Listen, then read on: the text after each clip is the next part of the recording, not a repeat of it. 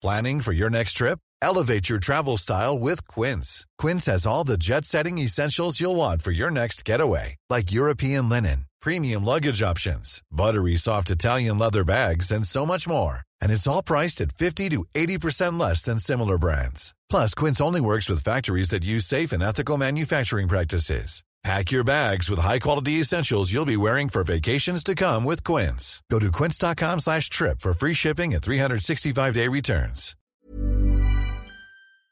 It's BudPod 135. 135. A bumpy life. It's a bumpy life. That's like a bum life. It's a bumpy life. Yeah. It's a bumpy life. It is a bumpy life. Quite literally in my case, actually. You've had a bumpy life, haven't you, Phil, recently? Yes, this past week I've had a bumpy life. I've had a fall. I've had a fall. It's time to move Phil into a home. He's had a fall. Yeah, I had a fall and broke said fall with my right arm, which has it's given me a lovely little crack in my elbow. So my arm's all swollen. I've got a bag of ice here, so that might be you might be hearing that, pod buds. That's ice. I'm not taking you through my wheat fields. I'm not taking you on tour of my corn. But just I don't know if that sounds like that. Your bones. Yeah, and so I'm just trying to ice my bones while I speak to Pierre and the nation. Yeah, well, this is it, and you've an elbow crack sounds awful, Phil. Yeah, it's not pleasant. It's not. I wouldn't recommend it, but it could have been a lot worse. And I've never broken or even fractured anything in my life before, so this is my first. Have you not? No, I might have done me a bit of damage on a rib once. I was doing a sketch with Daphne, with George and Jason, and there's a bit where I get killed. I get shot in the back of the head, execution style, and I love that bit. I love it. I'm dressed as a bee, and George is a wasp, for context. And George the wasp shoots me in the back of the head, and I collapse forward. And I love doing this bit because I just love being all dramatic and dying dramatically.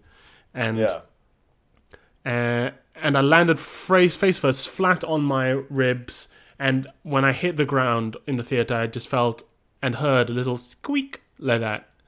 Ooh. Yeah, in my ribs. But I had to lie there dead, so I just made a little face to myself, like that with my lips in an O shape, like that. And I just had to lie there and dead and pretend it was all fine. And for weeks that thing hurt, man. I had to take painkillers. It was not good. But aside from that, it's just this arm now. I've had a little squeak, a little crack. Yeah. Well, I mean, you've had a fall in the season of fall. Maybe that's why it's called fall. Ah, it's a slippy season. Slippery leaves rotting on the pavement. I know it's an Americanism, but I like the word fall for autumn. It's pleasant. The fall. It's romantic. Fall. Autumn. Autumn just is a bit severe. It's a bit cold. Autumn. Well, autumn is from Latin, and fall is kind of Anglo-Saxon.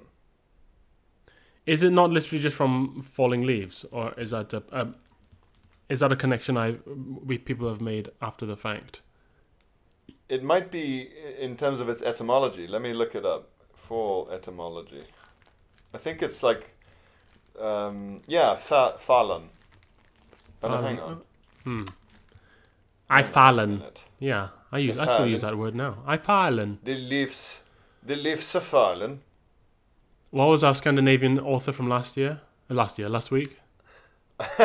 Oh, Moldensalt. Moldensalt, yeah. Moldensalt's newest thriller, The Fallen. The Fallen Blood. Oh, here we go. The sense of using fall to mean autumn is attested certainly by the 1660s in England as a shortening of the Middle English fall of the leaf. Ah, there you go. Along with autumn, it mostly replaced the older name harvest, as the name began to be associated strictly with the act of harvesting. Compare spring, which apparently began as the spring of the leaf. Oh, season words. So it used Season words. Is it one of those words like candy that's actually a very old English word that is now an American word? Yes, and faucet as well. Oh. For that, yeah. And twerking, yes. of course. And twerking. And twerking, yes, from the Middle English twerker, which means the way your buttocks shake when you're afraid of a baron. That's right. Yeah. That's where it's from. Yeah. The baron or the earl would ride past on his horse, and all the peasants would twerk with fear. And if you weren't twerking, he would chop off your bum. If you won't twerk for your lord, perhaps you don't deserve thine buttocks, he'd say. Yeah, he would deacetate you. He'd take you to the butt stocks and put your butt in a guillotine and chop it off. Yes, like two hams. If you didn't twerk with fear, he'd stop his horse, and his squire would lift your chin up with the end of his staff. And he'd say, "Look me in the eyes, boy. Why dost thou not twerk for thine lord?" And if you had a good enough answer, he might hire you. You know. Right. Because you're showing character, and he'd think, you're too... Thou art too bold to toil in the field. Yeah. Come. If you're like, I do not twerk because the levy on wheat is most unjust, my lord. And he'd go, It takes courage not to twerk when the king approaches, but it takes smarts to know when the king is wrong. Come. and he'd get on your feet. Come. And you get in the wagon. Yeah. He'd say, I twerk only for the Lord our God, sire. He wouldn't say smarts. He'd say wisdom. Yeah, there's... yeah. He's a god-twerking man. He is a good god-twerking man. That's in that Johnny Cash song, When the Man Comes Around. Yeah. And you'll all twerk before his throne. It's all in the Bible. It's all about what we'll all do when Judgment Day comes. Hear the trumpets, hear the pipers. 100 million angels twerking. Twerking to the sound of that big kettle bum. Oh, gosh. Man, oh, man. Well, I mean, it's been quite the week for accidents, Pierre. Yeah,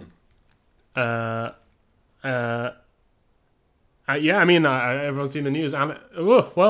Someone was killed on the set of Alec Baldwin's movie. Yeah, and apparently I just saw today the guy who said the gun was unloaded was kicked off a production in 2019 for some other fuck-up involving a gun. There's a guy, I thought it was a lady who was their armourer, because they have a props master and they also have an armourer who specifically looks after the guns. Yeah, she was the armourer, but apparently it was this guy who said "cold gun" and yelled "cold gun" and then handed it over. Yeah. Every day there's another sort of damning detail that comes out. Yeah, it's amazing, isn't it, to think that they go like, well, obviously we need real rounds for when they like load the gun and we zoom in because then they look like real bullets, and you think, well, just I don't know. Obviously, it's America, so real ammo is actually very cheap, and it's way cheaper and easier to use than some kind of weird prop ammo that looks like it's got a shell with a bullet in it. Yeah, but yeah. You just think, really, is that not a? Is this wise? I don't know. I guess it's normalized in the States. It's sort of, if you're filming in a part of the United States where you can carry a fucking M16 into Walmart, that level of caution around an old revolver would probably feel quite silly to you. Oh, was it a revolver? It was a cowboy film. Yeah, but they have repeaters and all that sort of thing. Yeah, but a repeater is a revolver. A repeater is a revolver that you don't need to cock every time. No, a repeater is like a rifle kind of thing, and you cock it on with the like the trigger piece. Oh, I see. Oh, I thought you were talking about like an automatic handgun. Oh, right. I thought you were saying that Billy the Kid could have whipped out a Glock and shot it sideways, Phil. Yeah, I fired. I think I told you this before. I fired a Glock. It's good, isn't it? But yeah, with dud. Well, not dud. With blank rounds. Oh, the power of it. Just go. Oh, I mean, you get it. You get it. You know, you get Oh, why. yeah. You get what. And obviously, all the Republicans are like, because Alec Baldwin did the Trump impressions on SNL, so now they're all like, essentially just saying "ha ha," Yeah. which is very dignified and respectful. Yeah. Yeah. It really puts the NRA in a good light. Good to see them taking the moral high ground. I'm always reminded, Phil, of a joke that you made, and you must have made it in like 2011 or something, maybe 2012, but it was a long time ago. And the joke that you made where, what is it like to be an American where at every election people just go, well, your choice is either a guy who sort of goes, well, of course, the taxes, and you like, you say something very sort of like, you know, fairly equivocal, kind of slight dull policy, and then, or like him or a guy who's like, and then you just did like an evil laugh and tented your fingers. And people go, yeah, okay, that's a good counterpoint. Yeah, and people go, well, that's tough. I mean, I don't know. And it's even more of a stark contrast now, isn't it? Because at least in like, I don't know, days gone by, someone like as uptight as George H.W. Bush could be like, well, I'm a Republican, our family values and respect and being and not swearing and being nice and respectful and dignified. And instead now it's just like, they don't even do that anymore. They go, nah, we had a guy who's like fucks prostitutes and lies and cheats people. Yeah. And swears, so we don't fucking care anymore. And he talks about grabbing people's pussies. We don't care about any of that. It's just the taxes, actually. You know what? I'm currently watching the documentary on BBC about Blair and Brown, the Blair and Brown years, and I still haven't done it. Everyone says it's great stuff. It's really good stuff. But it really throws into focus how much politics has changed and how much standards of like what is expected of a politician's behavior has changed. And yeah. You know, there's a bit where Peter Mandelson, who's sort of Tony Blair's right-hand man, it's discovered that he didn't declare a loan he took from a fellow cabinet minister. And I'm like, okay, right. And everyone's like, oh, what are we going to do? And Tony Blair sort of forces his resignation over this undeclared loan. And Tony Blair's going, well, I had to do something. You know, this story was taking up too much. And you think, and now from like a 2021 perspective, you just go, just wait a week. Who the fuck? Why? The idea that you'd have to take action on an embarrassing, on being caught doing something embarrassing, it's crazy to us now. It's so it feels archaic to sort of ask someone to step down. Yeah.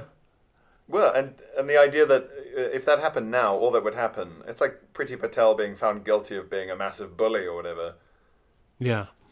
And it's just like, well, then the Prime Minister just comes out and goes, well, he's declared it now, so it was an oversight. Bye. Yeah. And no one would have given a shit. Well, I mean, maybe they would have, I don't know. But now we live in this, like you said, this completely different dimension where literally it just doesn't matter what happens. Everyone just goes, well, as long as none of us ever resign, then no one will ever have to resign again. Yeah. I wonder if we'll ever get back to that. If we'll ever get back to accountability, as they say. Yeah. Well, it's annoying, isn't it? Where instead of being able to rely on people resigning, increasingly you just have to keep setting up bodies whose job is to force people to resign after 10-month-long investigations at the very shortest. Yeah. And then they get compromised, and then they have to be replaced, or then they have to be watched over by another body. I mean, Cressida Dick should have resigned 5 times. Mm-hmm. The head of the Met Police. Chief of Police. Police. In London, yeah. Just constant, the Met Police, yeah, constant fuck-ups. Yeah. But It's just like, she's learned from Donald Trump and Theresa May and the entire current government that if you just go, no, then nothing happens. Yeah, it's powerful. It's powerful stuff. What if is this is this the true power, Phil, of manifesting?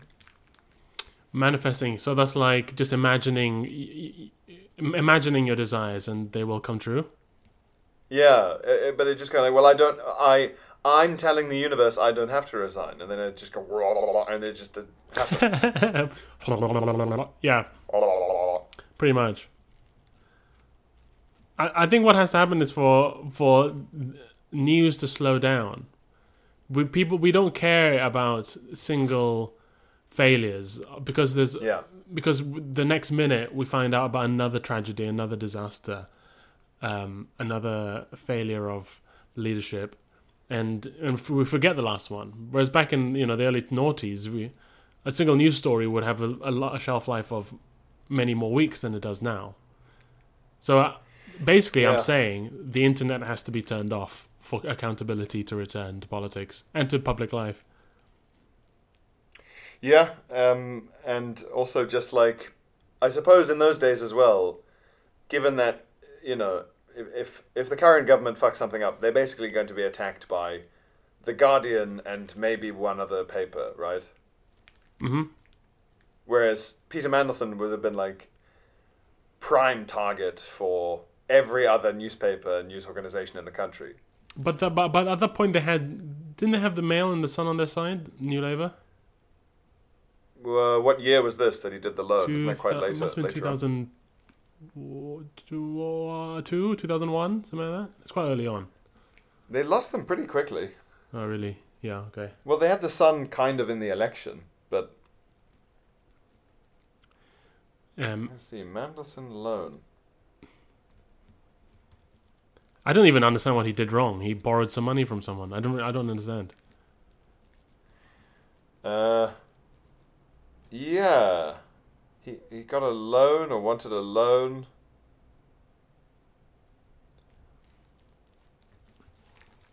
I'm just trying to look it up. What's going on? Ooh, I'm getting this elbow nice and cold. Ice elbow. Cold elbow. Many of us have those stubborn pounds that seem impossible to lose, no matter how good we eat or how hard we work out. My solution is PlushCare. PlushCare is a leading telehealth provider with doctors who are there for you day and night to partner with you in your weight loss journey. They can prescribe FDA-approved weight loss medications like Wegovy and Zepbound for those who qualify. Plus, they accept most insurance plans. To get started, visit plushcare.com/weightloss. That's plushcare.com/weightloss. How does it feel? Is it fine, or is it an absolute horror show all day? It's essentially fine. But if I can't turn my hand outwards, I can't turn my right hand outwards without a pain going through my forearm. Yeah. Yeah, yeah, it's weird. So, and of course, I have it on my right arm, and I'm right-handed. So I can only now just about Jacket. Just about jacket. I can just about put deodorant on my left armpit. To wash my left armpit in the shower is hard, because I can't turn my palm upwards. So I have to soap the back of my right hand, like my fist, and then I have to wash my left armpit with my fist, with my knuckles, like I'm a gorilla. You have to punch your armpit clean. Yeah, I gotta punch the dirt out, like a Mr. Muscle.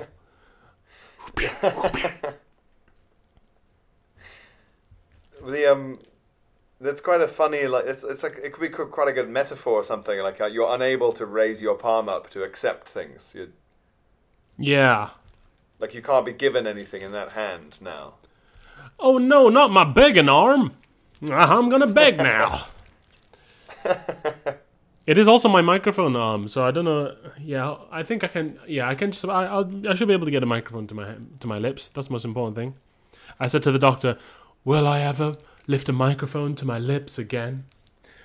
Will I ever tell a dick joke again, doctor?" He maybe you could now get some sort of like, You could say to the government, well, I can't work. This is my microphone arm. This is my jack in hand, Boris. You know better than anyone the importance of your jack in hand. How am I supposed to keep jacking it with this terrible injury? Send someone round to jack it for me. Oh, I have just the number. It looks like I was trying to find out what the problem was with the Mandelson thing. I don't know. It all just seemed a bit like improper, and then he was back in the cabinet within 10 months. So maybe things spoilers, haven't changed so Pierre.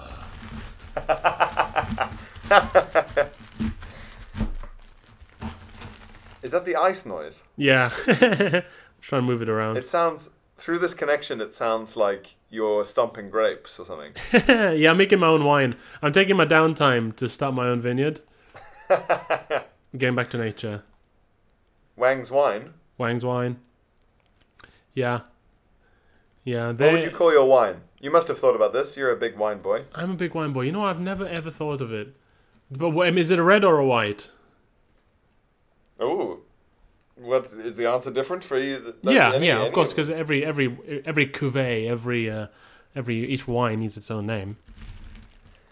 Sure, but like, I mean, like the producer name would be, it'll be Phil Wine. No, that's too bad. What would it be? Phil Wine's Wangyard.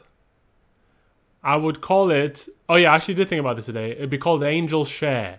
Because that's what's called. That's what you call the reduction in booze in the barrel over time as the alcohol evaporates. It's called the Angel Share. So my wine would be called the Angel Share. Oh, that makes it sound really cheap. That makes it sound tacky. Having Angel in the title is very tacky, isn't it? It's also a fairly underwhelming film. Angel Share. Yeah. Is it about 2012? Oh, I've never heard of it. Yes, because the Angel Share is also the way they describe the little bit you lose in volume due to evaporation in whiskey as well. Right. I wonder if it's just and it's whiskey. set in Scotland, and it's a Ken Loach film, so of course it's a slightly simpering. Oh gosh. Well, I'd rather not be associated. Yeah. So I'll pick something else. Wang's Wine it is. It'll be called Wang's Wine, and the white wine will be called Blanc.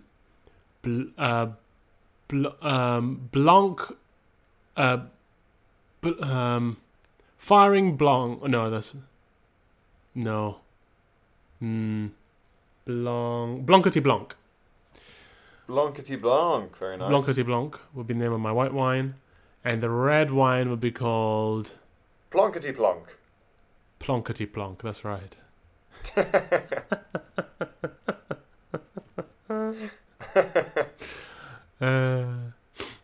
I don't think they have the word plonk in America, do they? For a bad wine? No, I don't think so. I think they just say it wouldn't sound wine. right in there.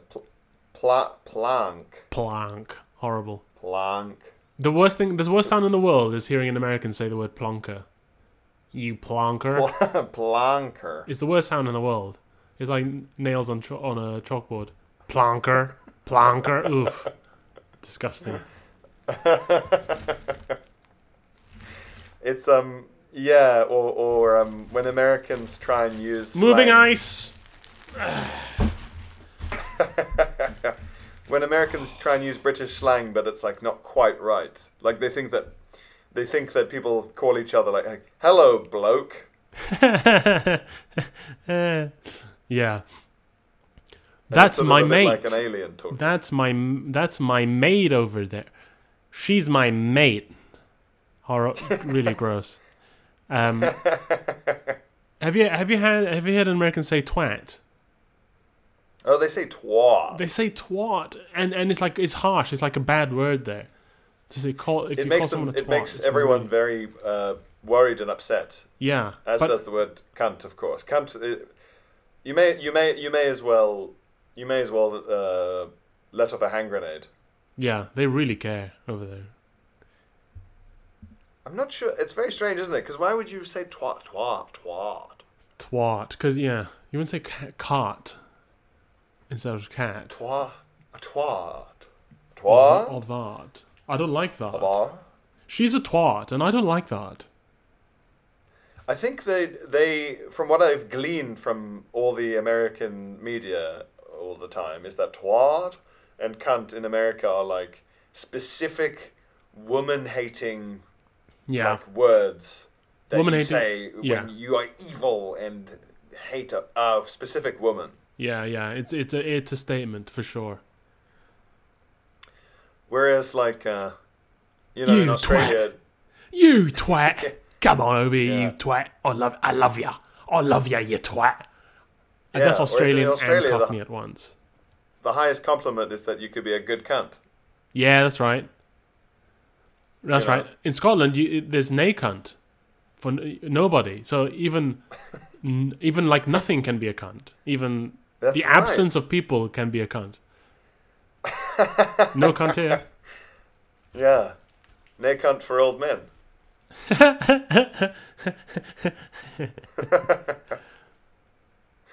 Yeah, I don't know what it's very strange, the level of offense in the States for it. And I guess I kind of get it, but then I don't know. I think because of the job we do, Phil, stand up, we're so far beyond words upsetting us unless it's a very rare occasion that you just. It's amazing to remember that some people can leave an experience like a play or a movie and go, God, there's a lot of swearing, and you think, oh yeah. Yeah, I totally forget about those people. Yeah, and you go, oh yeah, some people care about swearing.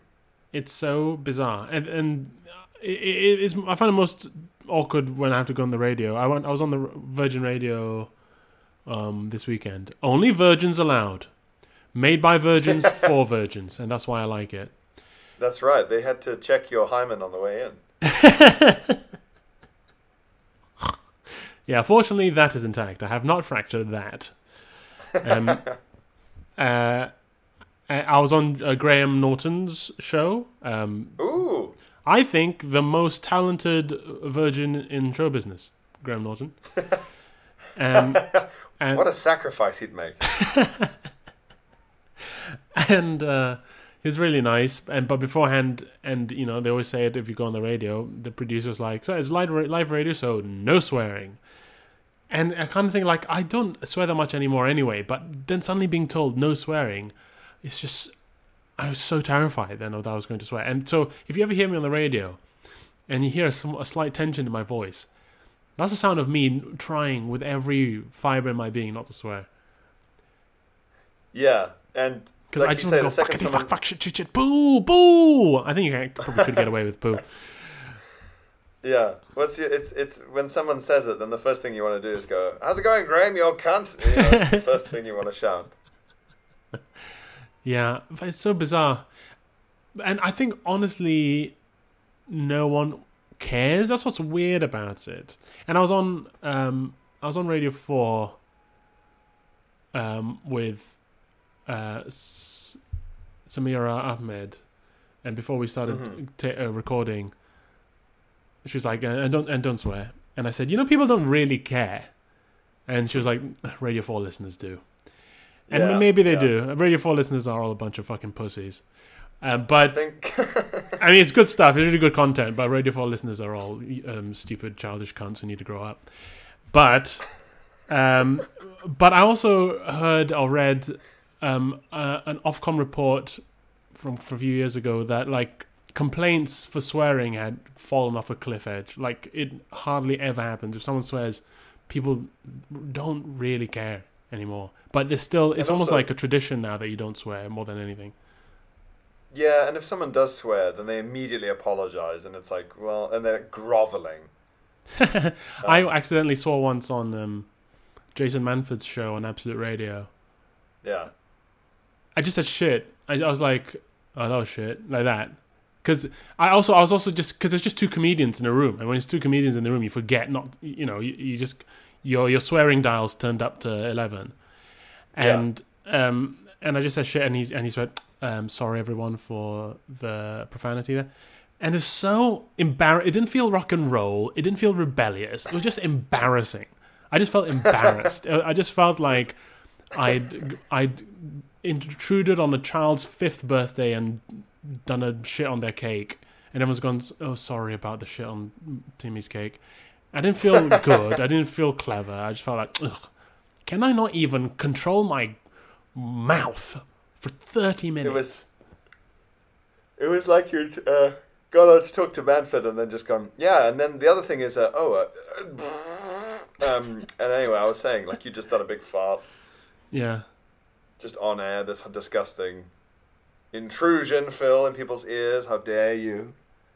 But I don't think, you know what, you know who cares? Like, random, like, mums and incredibly uptight old guys.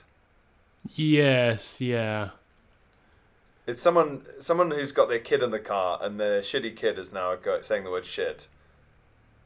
But it's also, I feel like it's mainly a generation who, so counterintuitively, lived through a much more dangerous period of our recent history.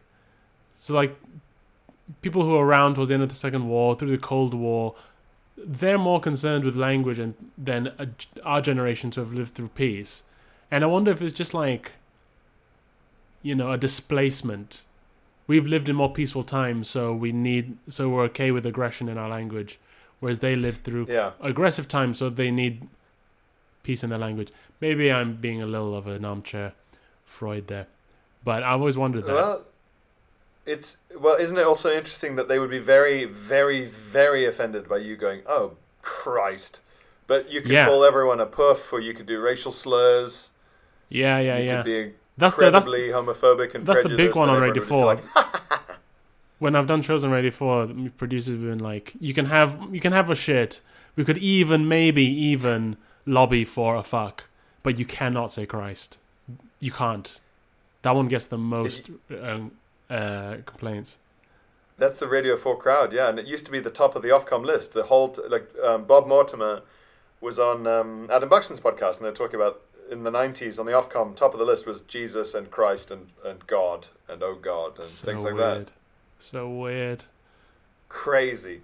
But I mean, yeah, that's how much it's changed, is that you could say, like, well, don't take the Lord's name in vain, especially not when you're talking to that puffter. And then and you just think, wow, that's not the right way around.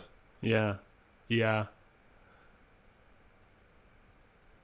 Or like, I guess in the States where, you know, the president can talk about grabbing people by the pussy, but you can't say the word, you can't call him a cunt. Yeah. He can grab one, but you can't call him one. Yeah. He grabs it, but don't call him a version of it. Yeah. Yeah, fucking weird. What was the really, first really swear word you remember learning or getting in trouble for saying? Oh, damn. Damn! like a Clark Gable.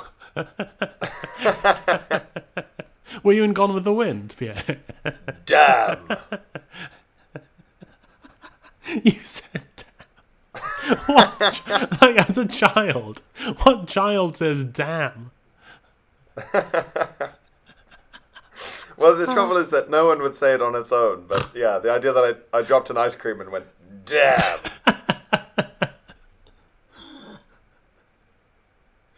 I think,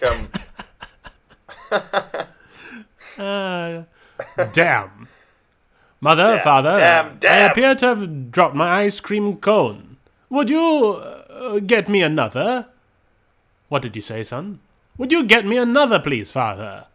Before that. Oh, I said damn. Wash your mouth out with soap, Pierre.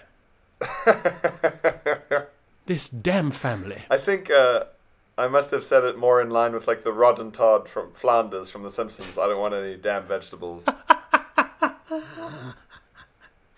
But South Africa, so that request was absolutely fine. Yeah, I was applauded. I was roundly applauded. Well, good, because we haven't got any. No, I think I just said, that damn thing. I don't know. But it was more, I think it was more about, South Africa is quite religious as well. So I do remember being instructed very clearly never to say Jesus or Christ or anything like that. Right, and does the damn still have its biblical connotations? I guess. I mean, anything, yeah, God or damn or Jesus or Christ or any of that was very much like don't say that. And then after that, earliest stuff, maybe just like bloody or something. Or Yeah, this is all very antiquated, old school stuff you're getting in trouble for. Yeah, but then when I moved to the British Isles, then I spent, one day at the local primary school and came home with an absolute armful of fucks and shits. A cornucopia of filth. Yeah, a swearing harvest horn of absolute filth. A swearing fall, Pierre. A full swearing fall. Oh, and I wasn't allowed to say, what was it? I wasn't allowed to say frot. Fruit? Yeah, it means like rotten in Afrikaans, but it's like, I think it's slightly obscene. It's probably about as obscene as damn. Would you go, that's frut? That's frut, man.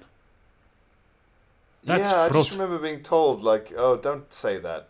There's something a bit wrong about that, or I don't remember what the problem with it was, but Huh. Oh. The first word I remember getting in trouble for was saying the word stupid. My mum was furious. Yeah. We were driving back home. And I noticed that I was really into like construction vehicles, and there was a big truck with a load of sand on the back, and it was tipping the sand out onto the ground.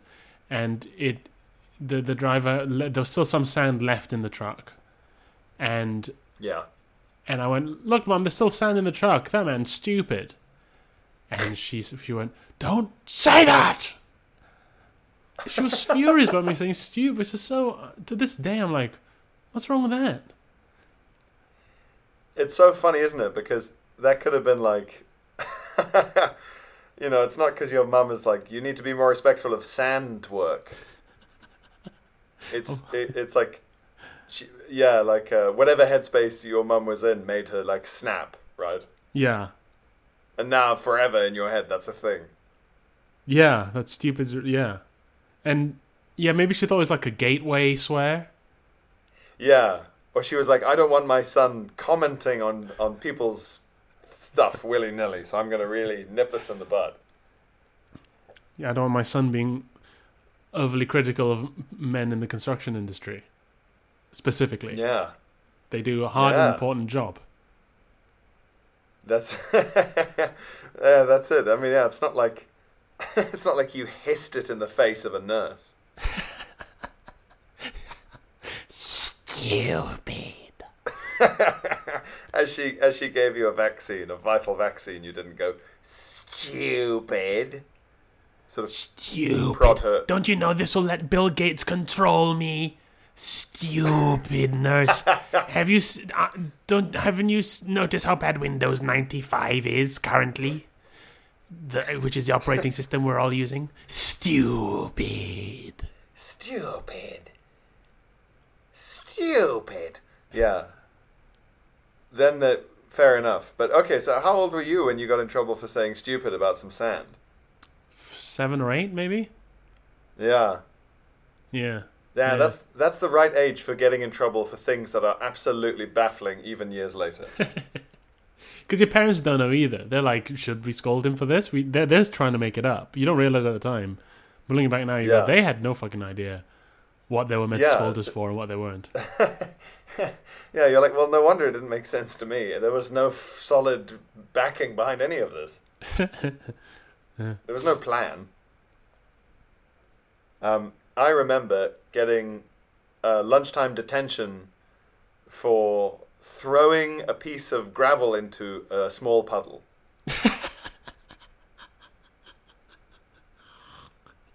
These damn pebbles.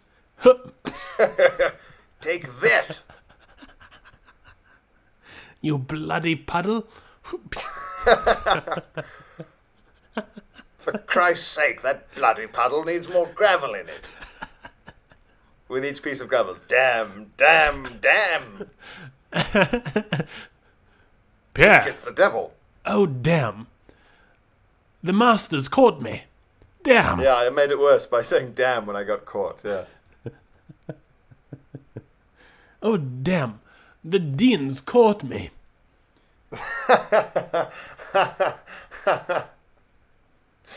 Yeah, well, this is a primary school on the Isle of Man that this happened. I was bored in a queue for something, queuing up to go back into the classroom, and threw a piece. You know those little bits of gravel you get on like tarmac, Oh yeah. like on kids' playgrounds. I just picked one up and chucked it in a puddle to see what would happen, like a kind of centimeter deep puddle. Yeah.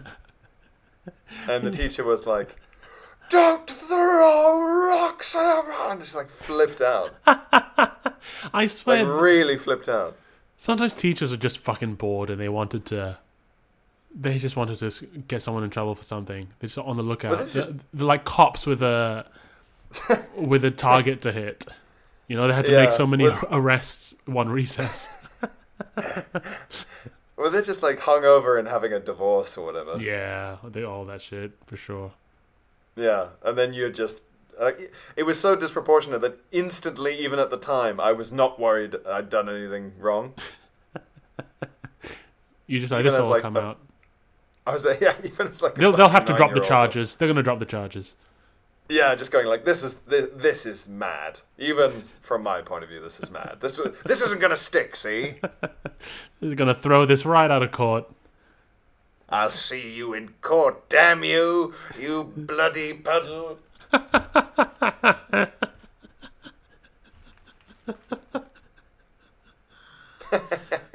So funny. You bloody puddle. Shall we read some damn correspondence? Damn it all, yes. Ring Letters, keep emails, phone letters.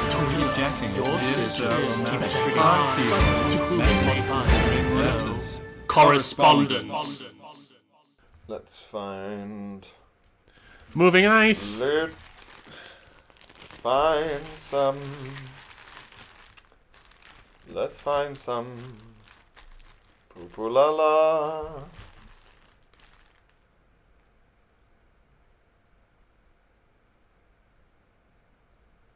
Well, you and I were on top. Message. Pupulala became a catchphrase for a couple of days, which was nice. Whenever you saw something, if one of us saw something impressive, we go Pupulala.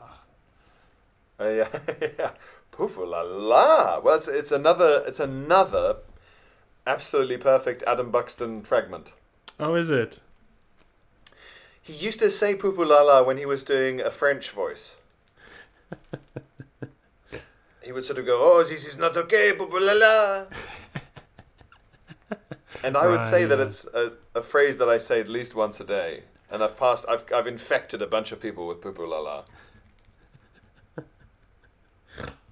Well, Pupulala, my ice bag has split, so there's now water pouring onto my desk. I just need to take this down to the freezer and put it away. So I'll be back in a sec. I'll just keep rolling. Crap. All right, keep on rolling. I'll say an email that doesn't need much reaction. Okay. Just a quick one here from someone. They didn't really say from who. Dear Pang and Povelli, I was at your Brighton show and wanted to shout "Okay, thank you" at a couple of points, but was quite far back, and after the well-deserved ribbing the Boris woman got, I decided not to risk being seen as a heckler. More likely by the other non-Pudbod patrons than you two, of course. The more wine I drank, the more I considered shouting "Keep jacking it," but I thought the non-podcast listening woman I was with might be somewhat confused and leave me there. Keep jacking it, okay, thank you, but I'm a pilot. Very good, yeah. Well, it's hard, isn't it, to know when to shout out the catchphrases or anything like that. Maybe there should be a sort of amnesty. Maybe a sort of amnesty for shouting out. That could be useful. Oh, I'm back. Yeah, do you wanna explain the Boris lady? Because it actually is relevant to the Radio 4 listeners that we're talking about. So I was opening for Phil at his final tour show in Brighton. I had a lovely time, and I said something about not having something planned out, didn't I? Yeah. It was when I was explaining how I splashed lamb juice on my face. That's right. And I said something about... Oh no, that was it. I was doing my Charles Manson bit, and I described him as a not being a details guy, being a big pictures guy. Yeah. Charles Manson. And this woman in the front row just went, like Boris Johnson then. And like her and like two people around her went like, and it's such a stupid, like, nothing. It's so nothing. It's all like, and it's such a leap from Charles Manson to Boris Johnson, But also, like, that she just had the name. She had the name Boris Johnson. It was very clear she had the name Boris Johnson in her head from the get go, and she was looking for any opportunity to draw some comparison with whatever we were talking about to Boris Johnson. But also, it doesn't make sense because the joke that I'm saying there is because the context in which I said it was I just described the apocalyptic racist conspiracy theory that Charles Manson convinced people of. Helter Skelter. The joke, Helter Skelter, yeah. And the joke was the lack of solid detail in it. And then I'm saying, like, a nice thing about a clearly not nice man with a not nice plan. Mm. So I'm sort of almost giving him credit by going, no, he's big picture, he's not details, you know. Yeah. So it doesn't then make sense to go, well, I'm going to apply I'm going to take that phrase, big picture guy, not details, and apply it to Boris Johnson. And you go, well, in that context, it's still a compliment. You're still calling him a good big picture guy. Yeah. So you're not even insulting him. All you've done is you've heard me say negative inflection, and you've gone, like person I dislike. Well, yeah, letting a negative inflection do far too much of the grunt work is Radio 4 through and through. That's Radio 4 comedy. It was real Radio 4 satire. It's just inflection. Like, dun dun dun. And a few people just went, dun, dun, dun, and laughed like little robots. And I've never seen you more angry on stage, I have to say. I've never seen you give someone less of a chance. Like I've never given anyone shorter shrift. Yeah, that's it. Shorter shrift. Yeah. You was just right in there, you poor lady. This was honestly like 5 minutes into the entire evening. And you ruined her life. I think it's safe to say you ruined her life. If you sit on like the front row or the second row, and like minutes into my routine, you're willing to just start bringing your own little satire sandwich to the picnic. It's time to kick your head off. Time to kick your own head off. Kick your own head off. That's what you and one more quite recent one, because it's quite useful, from Alex, who you remember I was saying about, like, I make up a story in my head and makes people less annoying. Right. So if someone's chewing loudly, you make up a qualifying story as to why they're doing that horrible thing. For example, so that you hate them less. Yeah. Yeah, so Alex says, quick email to say that Pierre's technique of inventing stories to find people less annoying is something he may have picked up indirectly from David Foster Wallace's speech, This is Water. Huh. Which I think he's probably right about, actually, which is how a liberal arts education provides one with the ability to choose to interpret life, like Pierre does with his deviated septum story. I've linked it here because it's really, really great and basically changed my life when I listened to it as a plastic-brained 20-year-old. Wow. Koji Alex. It is very good. Yes. Okay, send that to me. And I don't know it. Yeah, just search This is Water. It's very famous little, whatever they call those speeches they give to graduates, I think. Oh, so it's like an actual recording of him giving it. Yeah. Oh, yes. This is Water, of course. Oh, yes. The less successful sequel to This is England.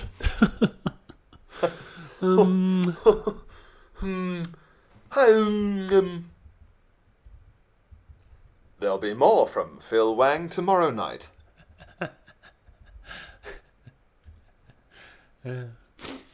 Okay, so... email.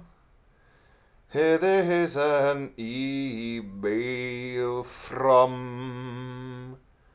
who is it from? Catherine. Catherine, you're smashing. Smashing, you know? Yes. Smashing? Yeah. She opens with a very nice, hello, gentlemen. Oh, hello. She spun around stroking a cat. Very nice, yeah. But she brings it back to the theme with, hello, gentlemen. I hope you're pooing wheel. Nice. Very good. Congrats on the book, Phil. Oh, thank you, Catherine. Do get yourself a Catherine copy. Phil... For you and the cat. cat. Yeah, go buy one. For God's sake. She wants to know, is Spencer Williams as much of a dickhead in real life as he seems on TV? Because it physically hurt me every time he spoke on 8 out of 10 Cats. Spencer Williams? Was I on 8 out of 10 Cats with Spencer Williams? Who's Spencer Williams? I don't know. I'm just reading out the questions. Is he the guy from... When were you on 8 out of 10 Cats, and who was on it with you is the question. I've looked up Spencer Williams, and I've been given Spencer Williams Jr., who's an American actor who died in December of 1969. I can't. So he was quiet, Phil, Catherine. That's all I can say. He was quiet. Phil, you were on 8 out of 10 Cats with a ghost.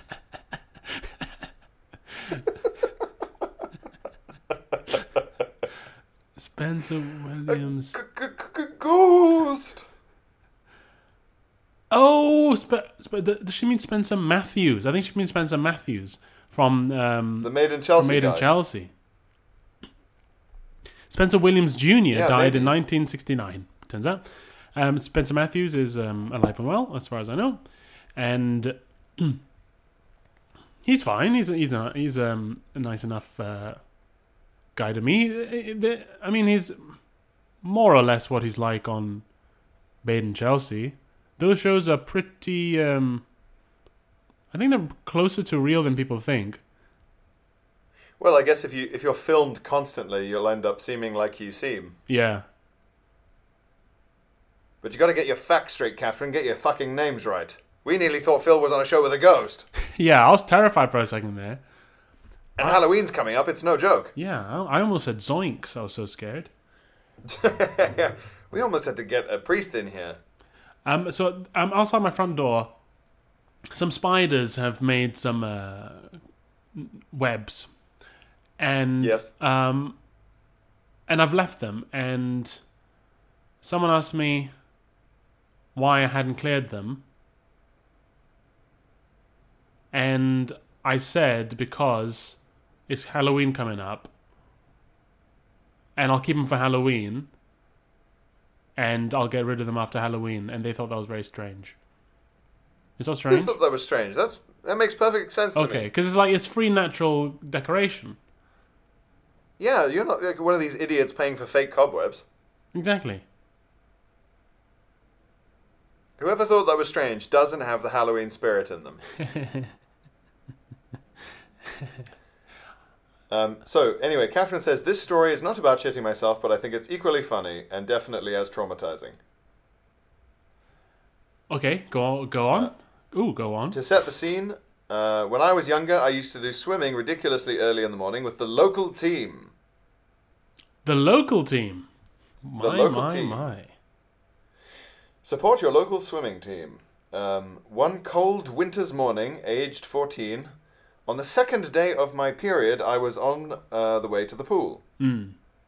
I was half asleep and not having it. Not having, what, the period or the swimming? No, just not having it. I'm not having it, okay. I'm not having it. I struggled to get my swimming cap on, never mind sticking a tampon up my vagina or putting my dreaded contact lenses in, so I risked it. Oh, wow. Sans tamp. Yeah, sans tampon. Sans tampon. Which, I guess swimming is one of those things that the activities that they put on the box, isn't it? To show you that you could be an active woman all month long. Yeah, of course. And I suppose swimming is the ultimate challenge because there's only room for so much fluid on that tampon, and if you're literally in fluid... Yes! Right? You've lost a lot of real estate. You've lost real estate, and there could be a sort of pool noodle incident. Pool noodle incident. What do you mean? What if it bursts into a pool noodle Oh, a pool noodle, like those long... Okay. I was thinking of it. Is there a dish called pool noodles? Phil, right. No one's that Asian. Come on. Okay, yeah. So you're worried like a pool, a floating device will just pop out of her vagina into the pool. It'll just become one. Yeah, it could do. I can't believe that in the context of a swimming pool, when I said pool noodle, you immediately went to food. I think that's the sensible conclusion to come to. Is that if you say the word noodle, are you talking about food? Yeah, well, it's all about context, you know. Yeah. It's all about context, Phil. Anyway, the point is, she wasn't having it. Okay? So she risked it. She said it was all fine and dandy. I avoided breaststroke. I couldn't see anything, and I thought I had succeeded. Okay, great. So far, so Oh, how wrong I was. When we finished our practice, me and a couple of my mates used the cold unisex showers because there was less of a queue. Another person who happened to use the cold showers was a very cool Adonis of a 17-year-old boy. Wow. But that had absolutely nothing to do with our use of them. I guess that's a wink-wink moment? I don't know. Maybe I don't not. understand. Oh, right. She's saying maybe it's because he was there. Yeah, I'm not sure. It's unclear. Yeah. The tone is hard to glean. Yeah. Anyway, she says. Anyway, I was washing my hair, paying no heed, happy that my risk had paid off. That was until I got to the changing room, and my friends promptly told me there had been a trail of blood very clearly down the inside of my leg since I got out of the pool. Yeah. And it looked like someone was murdered in the showers. Or in the pool, and dragged to the showers. Or in the pool. Yes, it was impossible to miss, and everyone, including the gorgeous older boy, had seen it. So I did the obvious thing, cried, accidentally ripped my tights, and made my treacherous friends buy me all the chocolate money could buy. Thanks for the podcast. It's been keeping me sane. Best wishes, Catherine. Thanks, Catherine. Thanks for sharing that wonderful story. The who done it. We still don't know who murdered that person in the pool. So she ripped her tights. What does that mean? Accidentally ripped her tights. What tights? Maybe she cried so hard that her tights just burst into holes. So she wasn't like and picked up a pair of tights and out of anger just hulked them apart like just to show everyone that she's really angry. Or just put them on and sort of clawed at her own thighs in fury. Have you ever done that, Phil? Clawed at your own thighs in fury? Not yet. But then I've not bled out of my vagina in a public swimming pool yet either. Well, no. I mean, you still have your hymen. Yes, my hymen is still intact, as we have said. The only reason I was allowed on Virgin Radio. And every time I'm propositioned for sex, I'm tempted, but I go, no. There's more radio to do. Yeah, and you open your wallet and there's a picture of Graham Norton in there wagging his finger. And you think, keep me strong, Graham.